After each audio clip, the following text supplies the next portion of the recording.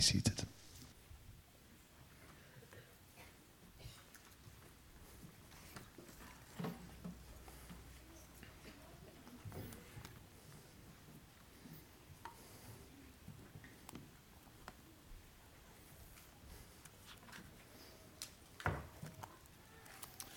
What a wonderfully encouraging time to be singing together as the Lord's people gathered here. That was an encouragement to my heart and my soul. I hope it was an encouragement to you as well as we were able to sing together. My name's Tim. I'm one of the pastors here, and we get to spend some time together in God's Word today. If you want to open your Bible to Ephesians chapter 5, we're going to be reading from verse 22. But just before we read that passage, this morning's passage opens about 3 cans of worms. So just want to front load this sermon a little bit. The church has existed for centuries. And in every culture the church has existed in, the culture surrounding it has rejected particular parts of what God's word says to be true. Think back to the first century. None of us existed then, but try and think back to it anyway.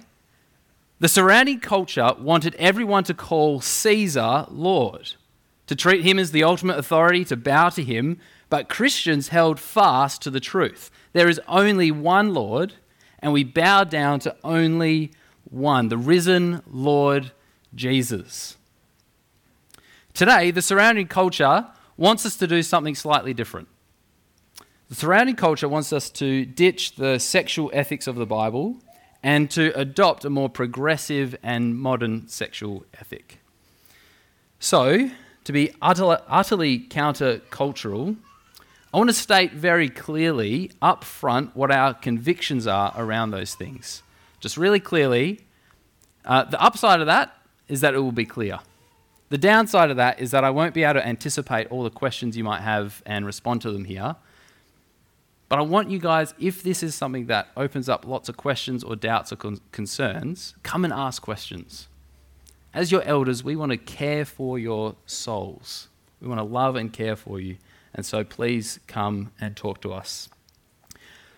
And worth noting also that these are things that run as assumptions throughout Ephesians chapter 5. So that's why we're bringing that up here.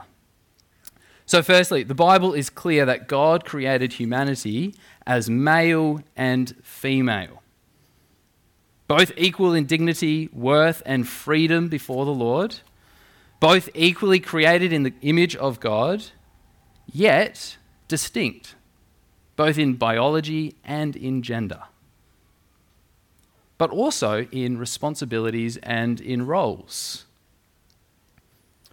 A passage this morning calls upon men to play a particular role in marriage and women to play out a different role. God created humanity, male and female, in his image. That's the first assumption in the passage we're going to read. The second one is the Bible is clear about what marriage is. Marriage is the uniting of one male and one female in an exclusive, lifelong, loving relationship. There's lots to be said on both of those things. But here's just 2 things that I want us to hear before we get started in our particular passage. First one is this. If you're with us this morning, and in your personal experience, the Bible's teaching on gender and marriage does not align with your experience of life, either because you're experiencing some kind of gender dysphoria or a different sexual orientation to what the Bible presents, up front, we just want to say that you are welcome here. We really commend you for your boldness for coming to a church where you probably know that we're going to disagree with you on that front. We want this to be a place where you can come and hear the message of Christianity, because the message of Christianity is good news for you. The Lord Jesus wants to extend love and grace to you, and he wants to invite you to come and get to know him. We're glad you're here. We want to get to know you. We want to love you, and we want to help you on your way to knowing Jesus. Number 2, if you call yourself a Christian, particularly if you call this church your home, at a time like this, the pressure to fold on your Christian convictions can be strong. People at school, at uni, the workplace, online, can make you feel like what you believe is outdated or irrelevant. Just want to encourage you in your souls with some of these words from Psalm 19. It tells us that the word of the Lord is more to be desired than gold. It's sweeter than honey, than the drippings of the honeycomb. And that includes the parts that our culture doesn't like. There is life to be found in God's word. Be confident in it. As a bit of a side note, we've recently rolled out Safe Ministry Check here at GBC.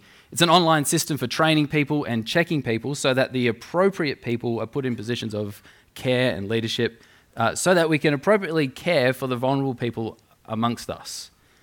As I understand it, some people may have had concerns that our decision to adopt Safe Ministry Check may lead us towards a position where we eventually compromise on these biblical convictions. I want to say that if you have those concerns, I'm not trying to squash those concerns. If you have those concerns, then they're worth coming and raising. I'm not trying to say you can't have questions or doubts. But I do just want to take the time to assure you that we are not budging. We, your elders, are resolutely committed to what the scriptures teach about gender and marriage. And how couldn't we be? The word of God is our life. It's our fuel and it's our foundation. As a church, we would become nothing without the word of God. And so to compromise on the word of God would be the first step towards seeing us fade.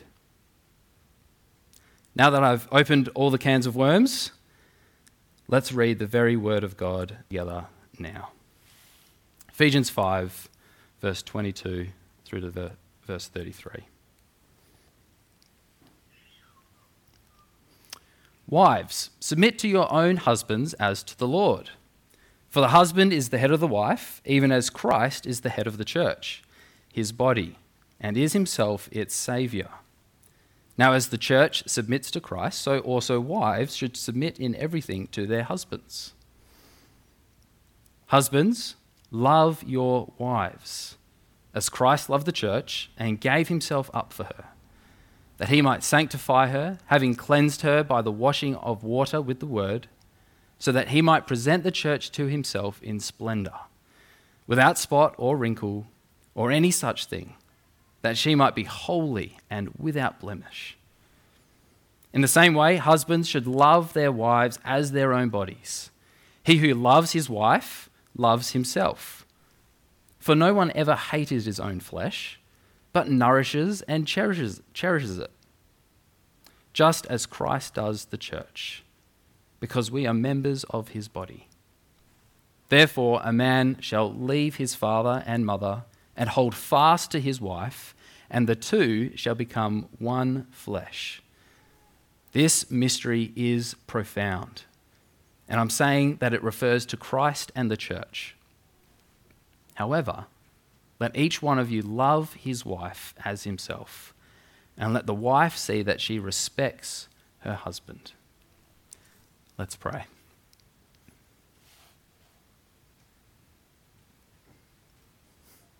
Our great God, your word is our life.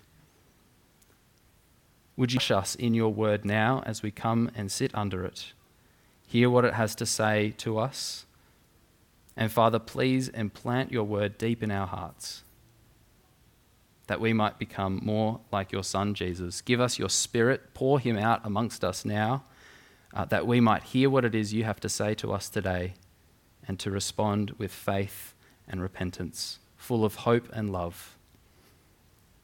Father, particularly we pray for those amongst who may be feeling like they, in their own personal experience, don't align with what the Bible teaches on some of these things we've raised already.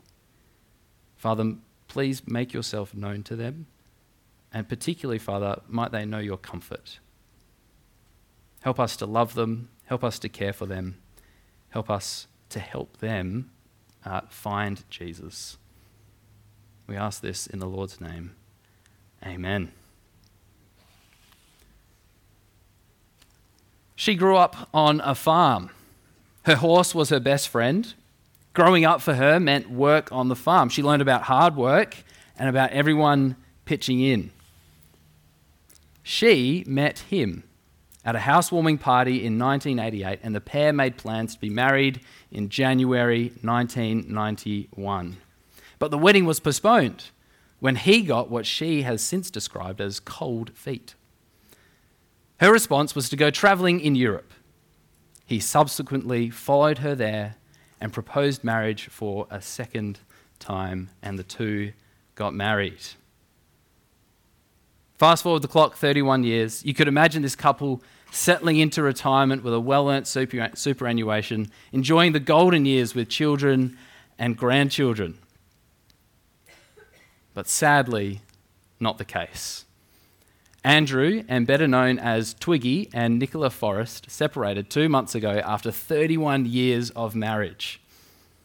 What was a romantic beginning, a massive wealth of $32 billion collectively, their marriage has ended in separation. So here's the question: if a romantic backstory and crazy wealth don't secure a happy, long-lasting marriage, what will? Ephesians 5, our passage for this morning, wants to build into our marriages the necessary foundations for a marriage that glorifies Jesus and maximizes our joy. And this is God's word for you, whatever your experience of marriage has been. Because you're either married, or you might know people who are married. Or perhaps you used to be married. Or perhaps one day you will be married. The word of the Lord here is for all of us. It was great to have Ed Surrey preach for us last week, wasn't it? I saw him during the week and passed on our gratitude to him. I hope you were encouraged this past week to continue living out what we heard from God's word, to walk with gospel wisdom, to make the best use of your time, not to be foolish and drunk with much wine, but to be filled with the Spirit.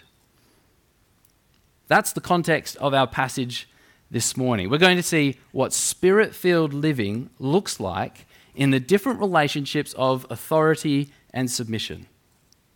Verse 21, the section that we finished last week, ended with submitting to one another out of reverence for Christ. Then from 5:22 through to chapter 6, verse 9, those relationships are spelled out explicitly: wives and husbands, children and parents, slaves and masters. And let's get into it. Paul starts by addressing the wives. Verse 22, wives, submit to your own husbands as to the Lord. So here we go, opening up can of worms number 3. Wives, God wants you to submit to your own husbands. And he wants you to do this as to the Lord. How do you submit to the Lord in your marriage? By submitting to your husband. Why? Verse 23, for the husband is the head of the wife, even as Christ is the head of the church, his body, and is himself its Saviour. Now, when the Bible says the husband is the head of the wife, just like Christ is the head of the church, we need to be really clear about what that does mean and what that doesn't mean. This doesn't mean that men are like Christ in the way that Christ is God. Husbands, you are not God. And this doesn't mean that men are like Christ in the way that he is the king of the universe. See, we all need to bend the knee to the Lord Jesus, to be utterly obedient to him because he is the king. Husbands, you are not the king of your wife. Notice something with me, a key detail from the passage that we've been reading. Chapter 6, verse 1, children, obey your parents. Chapter 6, verse 5, bondservants, obey your masters. But 5:22, wives, submit to your husbands. Really clearly up front, wives, this doesn't mean that you obey your husbands. Submitting is something different to obeying. So, the husband's headship cannot mean royalty, they're a king, or divinity, they're God. So, what does it mean? Well, I think it's got two meanings that we're going to see this morning. Firstly, that there is an ordering of authority, or a better word in my opinion that captures its meaning is responsibility in a marriage given to the husband. Meaning the husband ought to take ownership, not of the wife, but of the marriage. If there are problems in the marriage, the husband ought to be the one to notice it, and together with his wife, seek out a way to move forward. But more on that later. Secondly, the husband is the head of the wife in the same way that a head is one flesh with the rest of its body. Heads, I don't know if you've noticed this, are connected to bodies. Bodies need a head, heads need bodies. There's a one flesh union between a head and a body. So the head, the husband, ought to care for the body, the wife, as though she were him, his very own self. Which I think is why Paul includes that bit there at the end of verse 3, and is himself its saviour. It's not that wives are somehow damsels in distress and that they're just waiting for a heroic husband to come along and save them, but it's talking about the orientation of the husband towards the wife. It's one of self-giving, like that of a saviour, like that of our Lord Jesus. But more on that later also. So, the wife is to submit to her husband as though she were the body to a head. And what does that actually mean? Well, I think it means this. I think it means giving space and opportunity for the husband to lovingly care and take responsibility of a marriage. It's a coming alongside the husband to help and support him in his role in that. And in this way, men and women, equally made in the image of God, equally free, independent, individual beings, complement each other. There's a beauty and a wonder to God's design for marriage. And to make sure we secure this beautiful complementarity, I'm going to restate some things that this submission is not.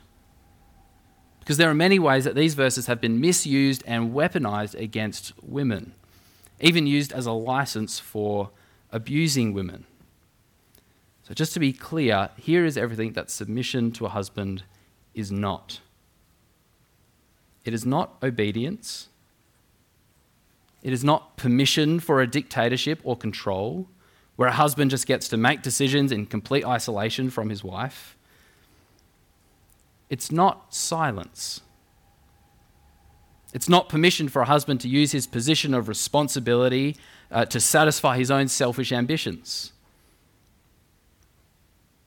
It's not an ordering of worth and dignity as though the husband is somehow worth more or more dignified than a woman. No, they're equal. And it's not a comment on how women need to respond to other men outside her marriage. Notice there in verse 22, submit to your own husband, not to other men. And last one, it's not an indication that women are less capable of leading. It's not a comment on how competent men and women are. This is God's design for marriage. So wives, having clarified what submission is and isn't, what would it mean to bake this into your marriage? And I should really say up front, I'm not a wife. So I hope you guys can see what's being said here is coming out of God's word. And I hope that you can take this away and see how you can make this a part of how you live out your life in marriage. But the first thing to say is this. is that things like criticism and contempt are probably out of place as a wife. Now, to be clear, I'm not saying that you can't help a husband see where they're falling short and speak with them in that way. But to criticize them and to show contempt towards them, I think is out of place. But it's not only out of place, it's also completely unproductive. You see, in the same way that men are not called upon to ensure their wives submit to them, did you notice that? Paul doesn't tell the husbands to make sure their wives are submitting to them. In the same way, wives, God is not calling you to make sure your husband is giving up his life for you. Your husband will have to take that up with God himself. You can certainly help. You can certainly show him things that he's doing to be better in that role, but it is not your responsibility to make him love you. And so I think criticism and contempt for your husband, even if they are falling short of what they are called to, is not helpful.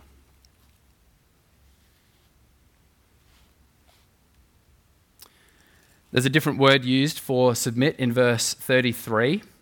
If you look down there, let the wife see that she respects her husband. If you are a wife, I want you to take a question home with you today for you to honestly evaluate how you relate to your husband in marriage. And here's the question. On a scale of 1 to 5, how respected do you think your husband is in your marriage? How respected do you think your husband feels in your marriage?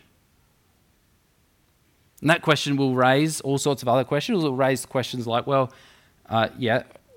things could I be doing that's lowering that number and that I could stop doing? What's maybe 1 or 2 things that could help me push that number a little bit higher? How respected do you think your husband feels in your marriage? And some of you, if you're feeling bold, could even have a go at asking your husband that question. But I'm going to leave that decision in your capable hands. Side note on this, this is addressed to wives, but this also has implications for a wider audience of us. Not all of us are wives, not even amongst the women, all of you guys are wives. But you guys offer a supportive role to people you do know who are wives. You know people who are younger than you who may one day become a wife. You may have children, you may have daughters who one day will become a wife. So these are all things helpful for you to take on board as you offer wise counsel to others as well. Let's shift gear. Verse 25, husbands, love your wives, as Christ loved the church and gave himself up for her. About 3 years ago, a husband and wife were out surfing off the coast of Port Macquarie in New South Wales. Completely blindsided, a 2 to 3 metre great white knocked the wife off her surfboard. She was lucky enough to be able to pull herself back onto the surfboard in time for when the shark came back for a second hit.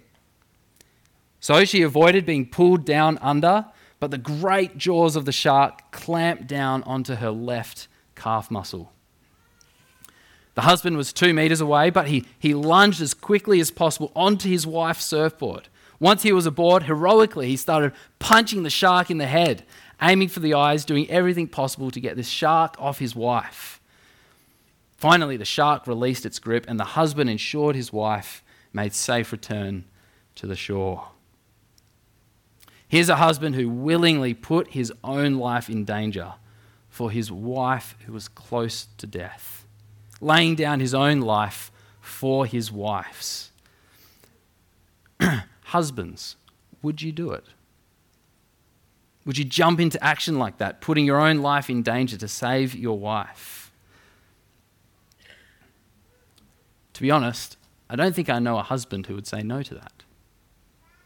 When the rubber hits the road, when a predator or an enemy threatens a wife, Those are the moments that draw out this protective instinct of a husband, a good and right instinct for a husband to have in those moments. However, for most husbands, maybe all, a moment like this will rarely, if ever, present itself, sadly. And the call of Jesus to lay down your life is not just for these moments, but in the minutes, the hours, the weeks that make up the mundane and ordinary components of your life together with your wife. So here's some harder questions for you. Would you empty the dishwasher for your wife? Would you go along and be pleasant towards your in-laws for your wife? Would you dare to try and be romantic for your wife? The Lord Jesus calls husbands to lay down their lives for their wives. And Paul here in our passage presents two ways that we're meant to do that. We're going to quickly look at. The first one is in verse 25 to 27. You are called to love your wife as Christ loved the church and gave himself up for her. Why did Jesus do this? Well, verse 26 and 27, that he might sanctify her, that he might present the church in splendor, that she might be holy and without blemish.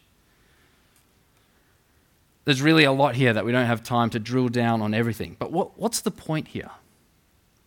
Plain and simple, Jesus gave up his life so that his bride would flourish. What's the backstory of Christ's bride, the church? Dead in their sins, hostile towards him, children of wrath. Talk about baggage. Now sanctified, washed, beautiful, without a spot, without blemish, primed and ready for an eternity with God.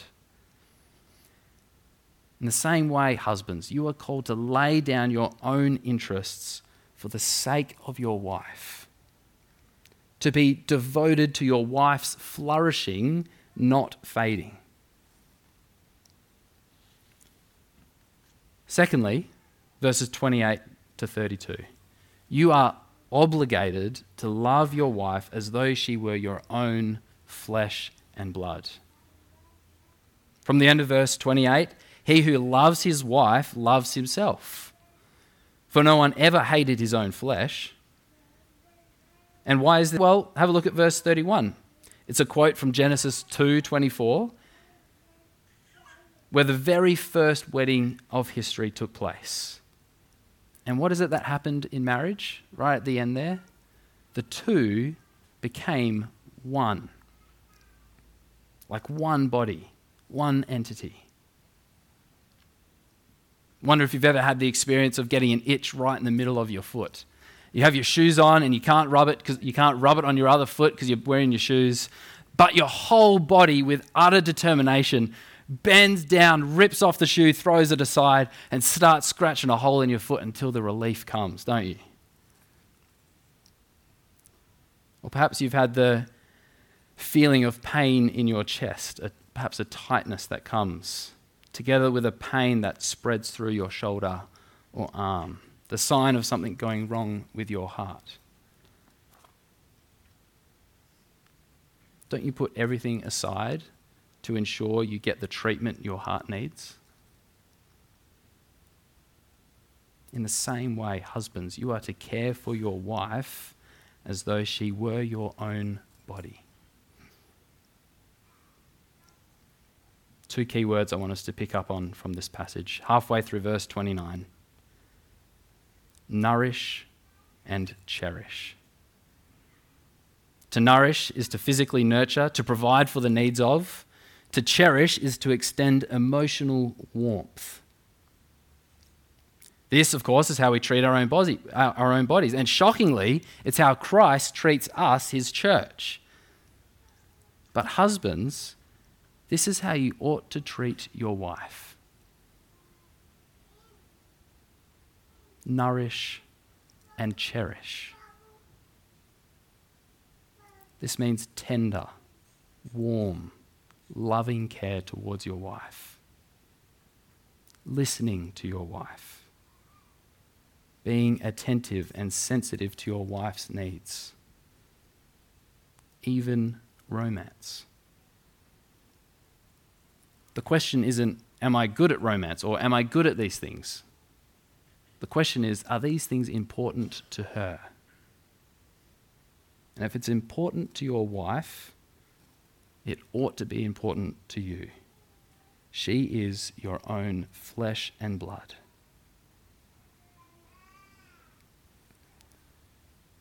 Now, it probably goes without saying that any kind of abuse is a severe corruption of what the Lord calls husbands to. And to be frank, if left unrepented of, it's an evil that the Lord of glory will deal with severely on the day of his return. It is completely out of place. But there is another corruption to the role of a husband. It's not as severe as abuse, but it is far more common. And that is domestic passivity. It's the attitude that says, if I leave it long enough, my wife will get it done. It's the attitude that says housework and parenting belong to the wife. Husbands, that attitude we need to hear from the Lord is not what it means to lay down our life for a wife. We are called to treat her as our very own flesh and blood.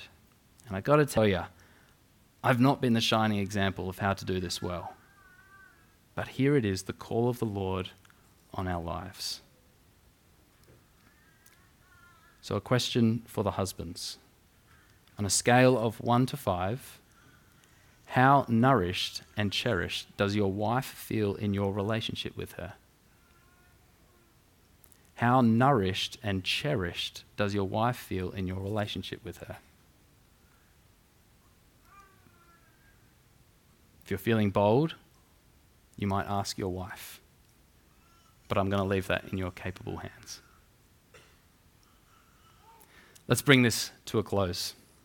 Verse 32, this mystery is profound. And I'm saying that it refers to Christ and the church. All along, marriage is ultimately not about you or even your own marriage, but it's about the marriage. The marriage between Christ, the Lord of glory, who found his bride dead in sin, hostile to God, laid down his life for her, determined, he went to the grave. In victory, he rose again. He gave her new life, made her holy, blameless, washed her with the word. He nourishes and cherishes her and will never let her go.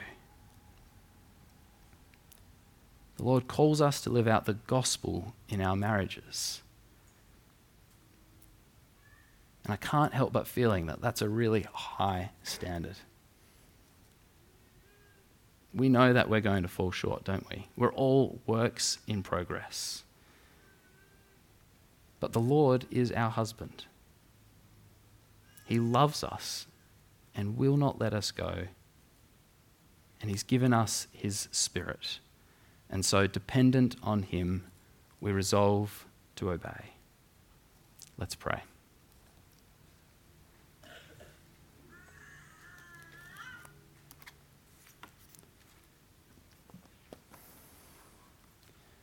Our loving Lord Jesus, you are the perfect husband.